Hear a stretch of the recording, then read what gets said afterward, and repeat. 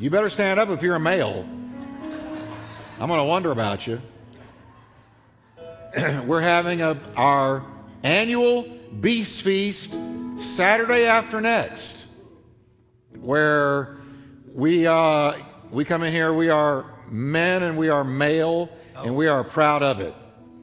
And we're going to have a great, great time, eat all kinds of different, sometimes they have brought, it's what some of them have hunted and killed on their own. Or ran into. Ran over. One guy brought some roadkill once. No, I'm kidding. Won't be any roadkill. But guys, set aside the time. It's a great time. One of our very own, Bob Whalen, who has an incredible testimony, is going to be sharing with us. It's a great, great time for all of us guys. So men, not this Saturday, but the next, 8 o'clock in the morning. Amen. April 17th. We'll be here, April 17th.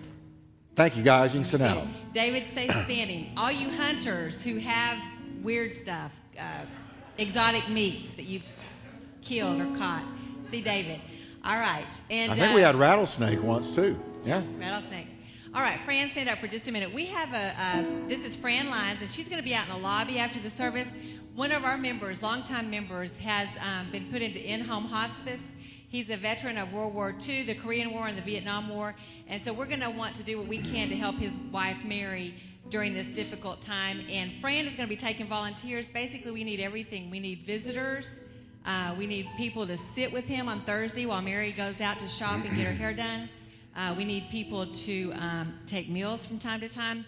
So whatever you can do, if you'll see Fran, and she'll help organize that. And she'll be back by the coffee bar. All right.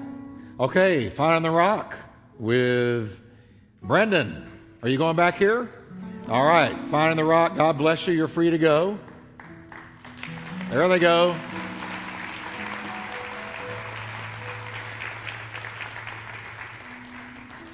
Amen. And while they're going out, let's stand up, everybody, and we're going to pray one more time. And we're going to look tonight at the catastrophe of the Great Flood. And after tonight, we're going to be looking at starting all over again. And we're headed towards the Tower of Babel and finishing what we had begun in the book of Genesis. How many of you enjoyed this series? Hasn't it been a good one?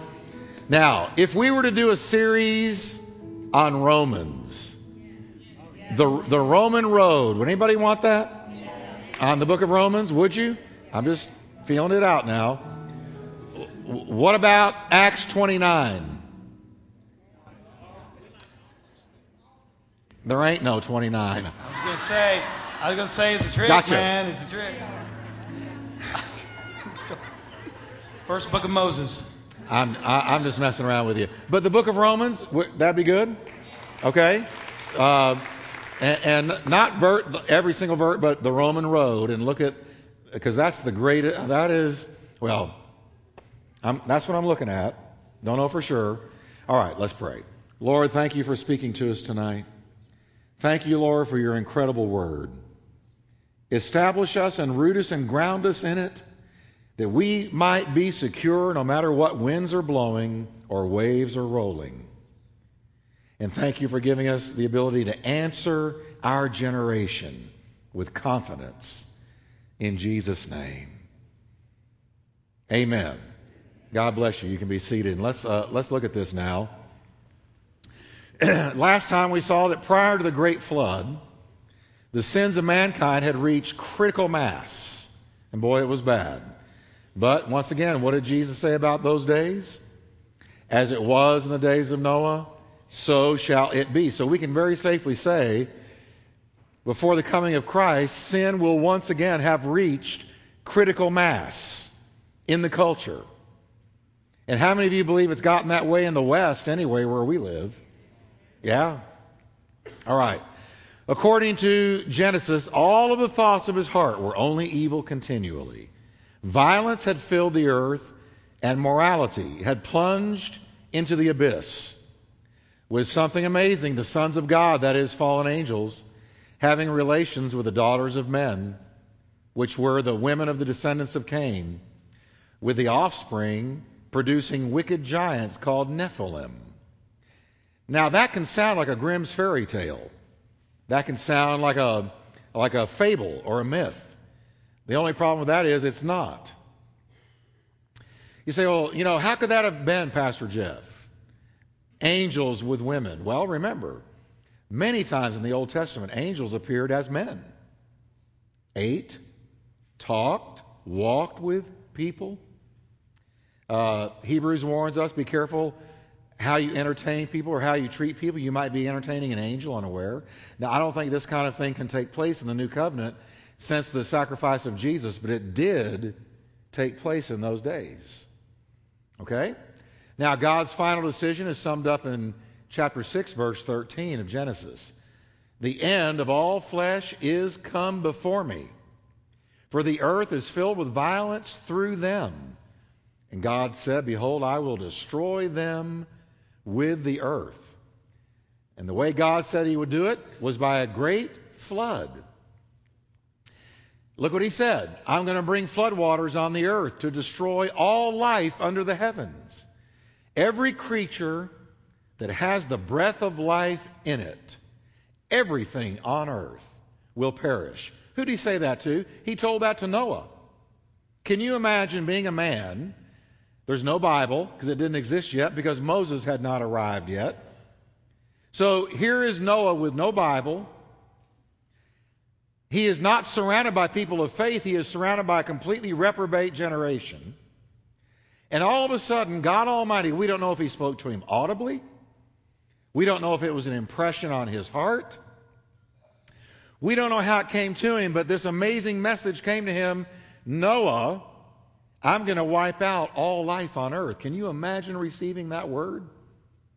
Can you imagine? And not being able to go to anybody, no church, no fellowship, and share what God had given you? And all of a sudden, the weight is on you to build a giant boat and to preach what you have heard from God? This man, Noah, was amazing. If he lived today, we would consider him an incredible man of faith. But back then, he was beyond unusual, beyond extraordinary. His faith was heroic.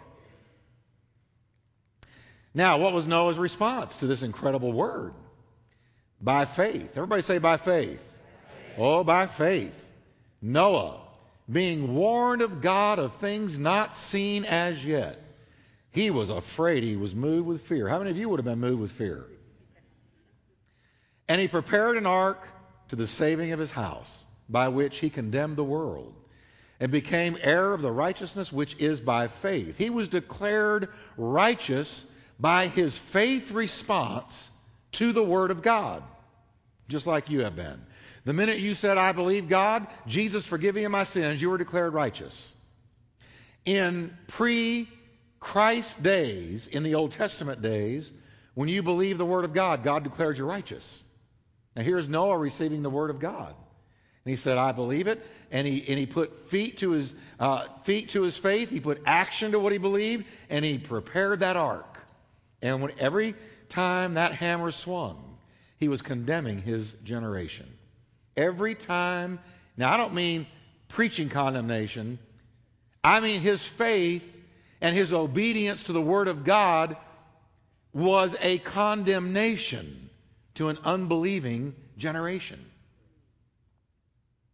He became heir of the righteousness which is by faith. He's in heaven right now. Yet, true to God's nature, in the midst of a totally depraved world, he had a plan of redemption for anyone willing to repent, and he had a man for the plan. And you know what? The Lord's always had a man for the plan. He's always had a man for the plan, or a woman for the plan. But he's always got a man for the plan.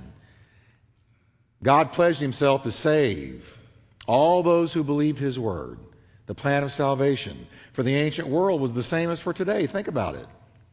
There must be a response to God's word. If you live in Noah's day, here's Noah preaching. God's going to judge the earth. It's all going to be wiped out, but there is an answer. Get into the ark. Nobody believed him. But it was the same message. Our message is not a big boat. It's a big Messiah.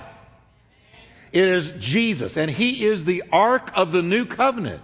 And our message to people today is there will be no protection in the day of judgment, but in that ark, the ark of the new covenant, his name is Jesus. That is the only protection when the judgment falls. That's it. He's our ark for salvation, and salvation is available only in him. Only in him. There was only one boat, only one ark. That's it. You didn't look around and say, well, I believe the flood's coming. I'm just going to pick a high tree or get up on a high mountain. No, God said there's only one boat, and it's the ark. And if you're not in that ark, you're going to perish. Folks, it's the same message. There's only one Messiah. There's only one Redeemer. There's only one Christ. There's only one man who spilled his blood for our sins. You don't have a bunch of options. Get into that ark or perish. That's the answer. The ark provided shelter from the storm, and it also provided sustenance for all who were inside. When you got in that ark of Noah's, everything you needed to sustain you was there. God took care of every bit of it. Every need was anticipated by God, and it was met. And it's the same with every one of God's children in Jesus Christ. He not only saves, but he satisfies and meets every spiritual need of those who trust in him. Every need you've got is already anticipated by God and met in the person of Jesus Christ. Amen. Makes you want to be a Jesus person, doesn't it? Makes you want to be a Jesus person. Now, God instructed Noah to build an ark that would house 2 of every species of animal and bird. I love this. People say, oh, come on, Pastor Jeff. You don't really believe that. Oh, I so believe it. Of course I believe it. Look what God said. Make for yourself an ark of gopher wood. You shall make the ark with rooms, and you shall cover it inside and out with pitch. Pitch was tar, tar-like substance. And guess what it did? It waterproofed and it soundproofed the ark from the cries of the damned. When you got in the ark and the door was shut because of the pitch, you could not hear the cries of the drowning and the screaming and the panicking outside. The animals and other creatures, said God, would come to him by the supernatural calling of the Spirit. This is one of my favorite parts. 2 of every kind heard a divine yoo-hoo. Yoo-hoo, come this way. And you know, God is still a God of a divine yoo-hoo. Do you know that? And he'll call you to something. Yoo-hoo. He really will. And 2 of every kind. Look at this. 2 of every kind of bird. This is Revelation 6, verse 20. 2 of every kind of bird, of every kind of animal, and of every kind of creature that moves along the ground will come to you to be kept alive. So here's 2 cardinals somewhere off. Yoo-hoo. And the cardinals flew towards the ark. By patience, the snail reached the ark. 2 of every kind heard the call. You know, God calls. If he can call 2 of every kind of animal, can he not call people? Can he not call people? I mean, we saw it Sunday morning, all these people stretched from end to end that God was calling. God's a caller. And the God who ordered the ravens to feed Elijah twice a day directed the creatures of the earth to make their way to Noah. What a sight that must have been. Here they came, 2 by 2. The antelope, bears, the deer, the groundhog, squirrels, mice. The vast variety of birds flew, 2 by 2 of each kind, to their new temporary abode. I can't tell you how that moves me, because I see something there. The divine call of God before judgment.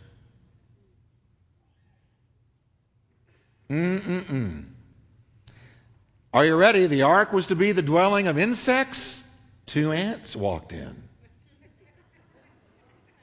How many of you would have said, no, you're out? Or how about cockroaches? You're not coming in. But they did. And you know what? So did 2 rattlesnakes. So did 2 cobras. And there is no question in my mind that God subdued them those 5 months they were in the ark. The serpent's lair was the dwelling place, or the ark was the dwelling place of the serpent's lair, the serpent. And that was the lion's den. Lions and tigers and bears, ha. Throughout history, God has always witnessed to a generation. Now watch this carefully, because this so matters to us right now. When God's going to judge a generation, He's always witnessed to that generation in 2 ways. By faithful preaching and by fulfilled prophecy. By sermons and by signs. Noah did the preaching. We know that he was the preacher. He was the only one. He was the only one that had heard God. So he was the preacher. Look what it says in 2 Peter 2, verse 5. He, that is God, did not spare the ancient world when He brought the flood on its ungodly people, but He protected Noah, a preacher of righteousness, and 7 others, his family members. So there was a preacher in that day, and his name was Noah. As he built the ark, he preached. As he preached, he built the ark. So there was the witness of a preacher, and his message was simple. Judgment is coming on this world. God's going to judge this world. If you don't get into this ark, you're going to lose your life. You're going to perish. God is wiping out the planet. That was his message. Nobody believed him. So he was the preacher now. Methuselah, the oldest man in the Bible, lived to be, I believe, 969. Hadn't looked recently. I think it was 969. Lived to be 969 years old. He was one of the prophecies fulfilled in front of the very eyes of the doomed generation. You say, why Methuselah? Here's why. His very name meant, when he dies, it shall come. And they knew that. They knew that back then. Names meant something back then. Everybody knew what their name meant. So the death of Methuselah was an ominous sign. He died just prior to the flood. Noah knew him. Enoch knew him, who was raptured away. So that was a sign. Now let me tell you what our Methuselah is. There's lots of them, but let me tell you a big one. When Israel became a nation again in 1948, you read your Bible, you read Isaiah, Jeremiah, Ezekiel, Daniel, you read all through the prophets, and you will see a continual, endless theme. The theme is, my people who I have scattered to the 4 corners of the world, I'm going to regather them into their homeland, and they are going to become a nation in a day. When that happened in 1948, that was a Methuselah. That was God saying to this generation, you better pay attention to this. You better watch at what's happening around you. You better look at the prophetic signs that are coming to pass, because I minister to a generation under judgment in 2 ways: preaching and prophecy. Sermons and signs. We got preachers everywhere, and prophecies are coming to pass so fast, ladies and gentlemen, that you can't hardly keep up with it. So fast. The Lord is soon near. He's very near. He is at the door. Jesus said, when you see all these things coming to pass, these signs, prophetic signs, you better lift up your head. Your redemption is right around the corner. Okay? Now, another prophetic sign had to have been all the animals beating a path to Noah's door to seek refuge in the ark. Yet that sign was ignored. Can you imagine living in Noah's neighborhood and seeing the rabbits and the deer and the bear and the lions walking up 2 by 2 to the ark? Would you not scratch your head and say, hey,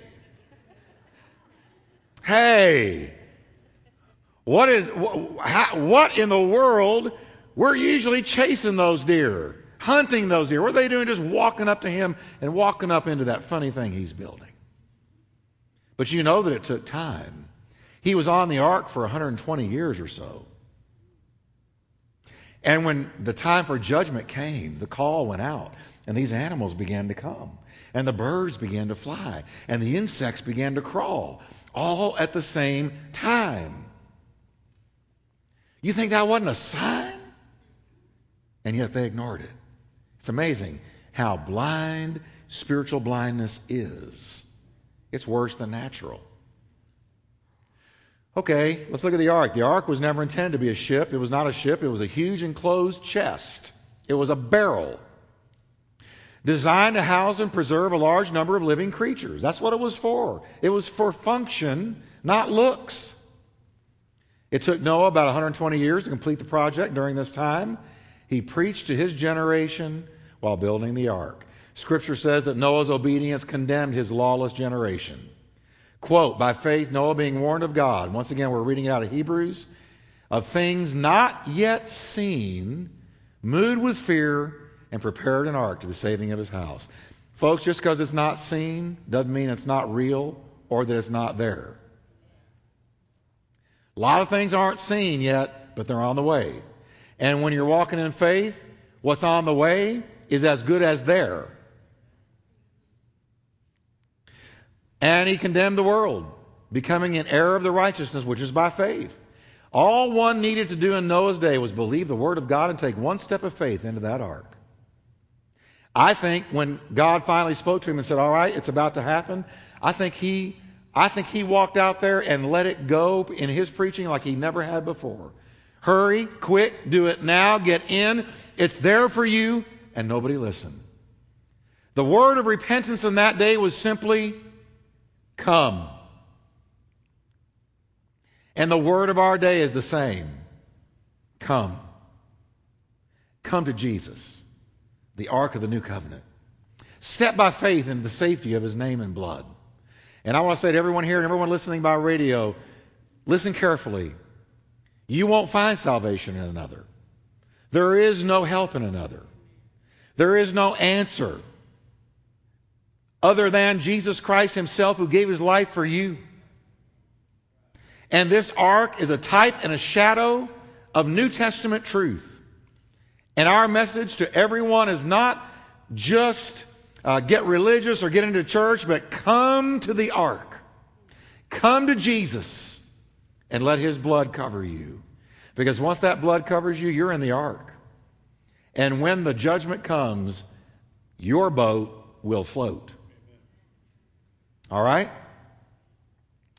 Now, whosoever will, the Bible says in Revelations, let him come and drink of the water of life freely. Whosoever will. There it sat, the ark, the door wide open, the invitation given, the opportunity clear. Yet not one man, woman, or child heeded the word of God to take advantage of God's salvation or paid any attention to the clear signs sent by God. Not one of them sat around the dinner table and said, you know what, honey? I think we ought to be listening to that old man. There's something about him that rings true. Maybe we ought to get into that ark. No, they all just ate and drank, married and giving in marriage until the day the flood came. On that solemn last day, the Lord then said to Noah, go in. After 120 years of building, go in. Go into the ark. You and your whole family, round them up, get them in, because I have found you righteous in this generation.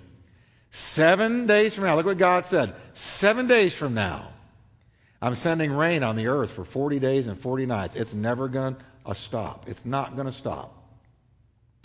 And I'll wipe from the face of the earth every living creature that I have made. Noah, the time has come. Get in. It's going to be 7 days. Notice there was even further delay of God's judgment. 1 week of extended mercy. Isn't that like our God? 1 week of extended mercy. He could have said, get in now, it's coming now, get in quick and shut the door. But no, God gave one more week of extended mercy. Everybody got to see him go in, and that said to them, he thinks that what he's been telling you is imminent. But nobody did a thing. Noah and his family went into that ark, and for a full week nothing happened. No doubt to the great merriment of the ungodly. Ah, ha, ha, look at that silly old man. Built that big tub. He's in it, and not one thing has happened. Little did the careless antediluvians imagine that they were frittering away the last lingering remnant of God's patience. And I personally believe that's what our world is doing right now. The church is being mocked. Christ is being blasphemed, rejected, scorned, ridiculed, abused. The blood is being trampled. Men are laughing at the word of God. They have become flagrant in their sin, flaunting it before God. And I sense that as God gave them 1 week, one last week after 120 years, 1 week, do it now, do it quickly. You see them all in there. They're all in there. That's where you need to be. Not one person did it. They thought it was a great big joke. But it was the lingering remnant of God's patience. They continued to abuse His grace. They abused His long suffering and His kindness for the very last time. That extra week of grace was intended to bring them to repentance. Look what the Bible says in 2 Peter 3:9. People say, the Lord's coming back. This Easter. One of the major secular magazines, might have been Time or Newsweek. Is Christ ever really going to return? Negative, doubting, mocking. But Peter anticipated this by the Holy Spirit and said, the Lord's not slow in keeping His promise, as some understand slowness. He is patient with you, not wanting anyone to perish, but everyone. Everybody say everyone. Everyone to come to repentance. And so the Lord waits. But I'm telling you, folks, in heaven there is an hourglass, and it's turned upside down. And according to the Bible, the final grains of sand are sifting through. While this world more and more and more mocks and ridicules the Christ we preach, they're doing the same thing they did in Noah's day. As it was in the days of Noah, so shall it be in the days of the coming of the Son of Man. What they do? They mock the old man. The crazy old man down the street building that boat. Not even any water. God's patient. The rain began to fall.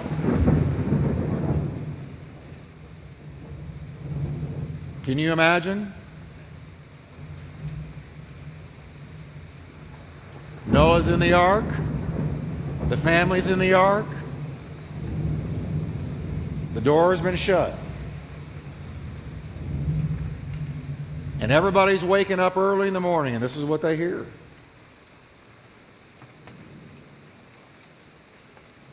At first it seemed, oh, how nice, a rain, but then it didn't stop.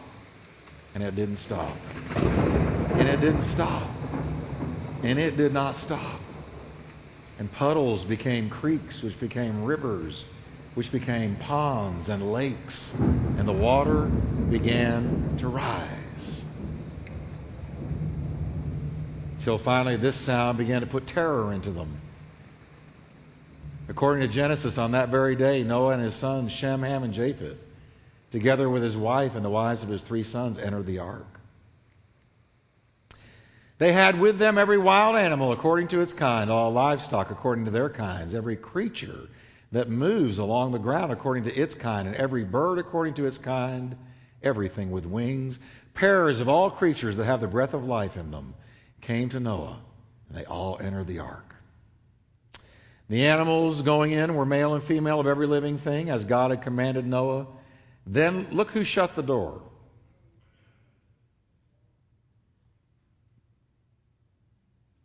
Who shut it? So that it wouldn't have to be on any human's conscience. You know why God shut it? Because it was God's execution. It was God's judgment. It wasn't man's. God didn't require Noah to shut the door. He did it for him. And it will be just the same when final judgment falls upon the earth in our time. God Himself will shut the door of opportunity. It's going to happen, church. Trust me. Right where you're sitting, I tell you by the Word of God, it's going to happen. Judgment is going to come. As surely as we sit here tonight, it's going to come. Just like it did in Noah's day, it's going to come. Are you in the ark?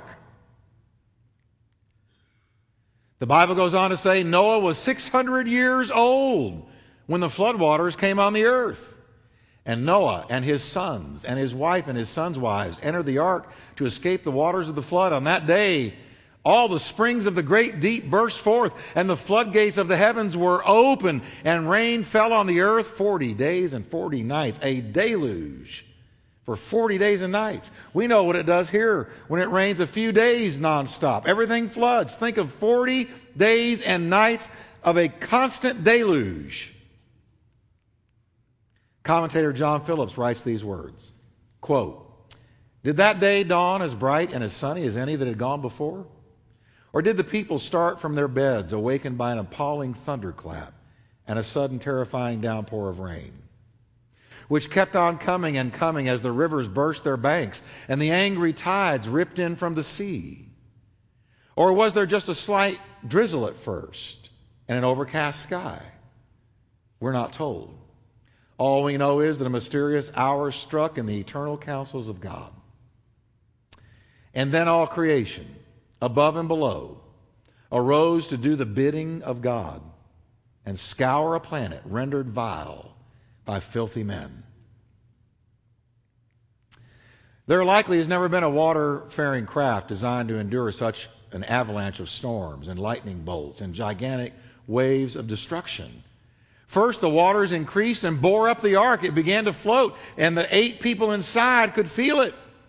Then the waters prevailed and were increased greatly upon the earth. Finally, the Bible says, all the high hills that were under the whole heaven were covered. Before the torrential downpour of rain was finished, the hungry floods scoured the very mountaintops, searching out every sinner's hiding place. There was no escape. Only those in the ark were safe. The waters of the flood were total in their sweep of the planet. They drove every living thing to higher and higher ground until even the mountain peaks were submerged to a depth of 15 cubits. Now think about this, the highest mountain. 1 cubit was equal to the distance from the elbow to the tip of the middle finger, about 17 and 22 inches. So 15 cubits equaled approximately 300 inches or 25 feet. So the highest mountain was under 25 feet of water.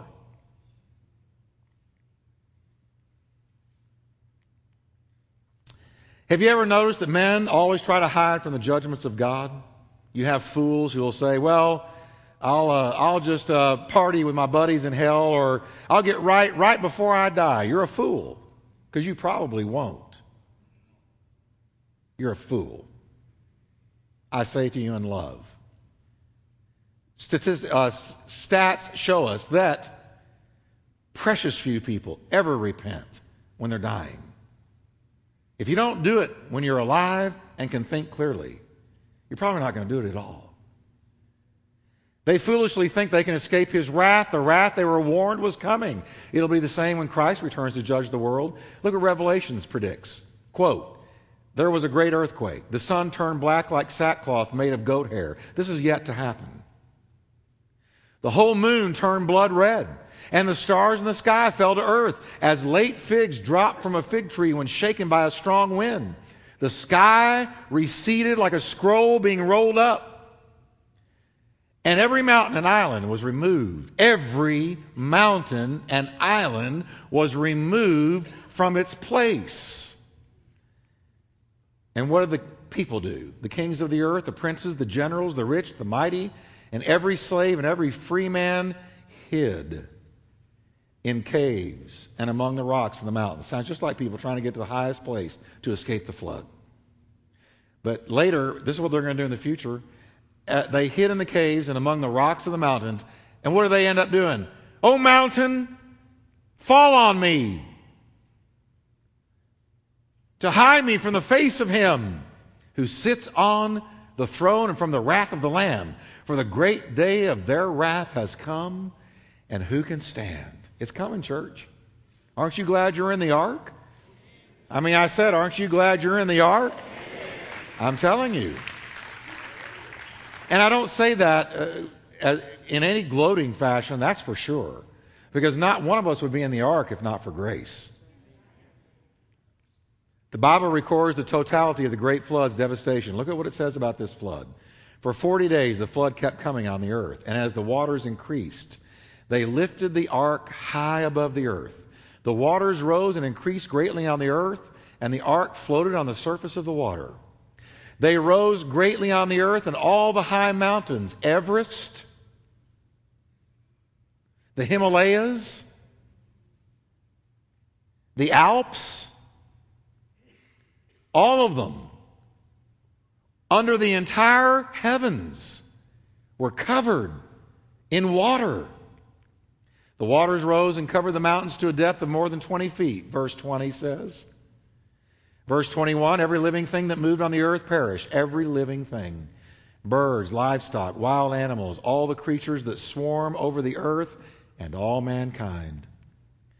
Everything on dry land that had the breath of life in its nostrils died. Every living thing on the face of the earth was wiped out. Men and animals, and the creatures that move along the ground, and the birds of the air were wiped from the earth. Only Noah was left, and those with him in the ark. And let me just take this forward now. When it happens again, only the church will be left, and those in the ark. What a terrible, tragic scene. What a snapshot of the horrid effects of sin. How it must have broken God's heart to watch this awful tragedy unfold. The earth became a spinning ball of water, bereft of all life but that which the ark held in its saving grip. The waters flooded the earth for 150 days. Think about it.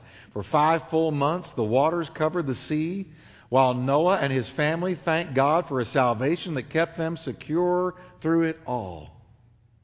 Mount Ararat, the great peak upon which the ark finally rested, stands midway between Gibraltar and the Caspian Sea, and midway between the Cape of Good Hope and the Bering Strait.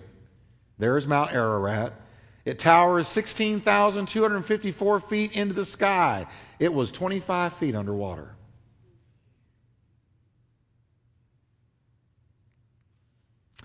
Maybe it was the last resort of Earth's fleeing multitudes, hurrying, panic-stricken, up its slopes, pursued by the relentless tides. Now there you have it. There's Ararat right in the middle of that map. And those of you listening by radio, we're showing a map of Turkey and the Black Sea, and Russia and Georgia and Armenia, Iraq, Syria, Cyprus, Egypt. And right east of Turkey is Mount Ararat. And there it is. And guess what? Next week we're going to see that from that location, through Ham, Shem, and Japheth, the future races of mankind would repopulate the globe. Next time, let's read it together, starting all over again. Can we stand together?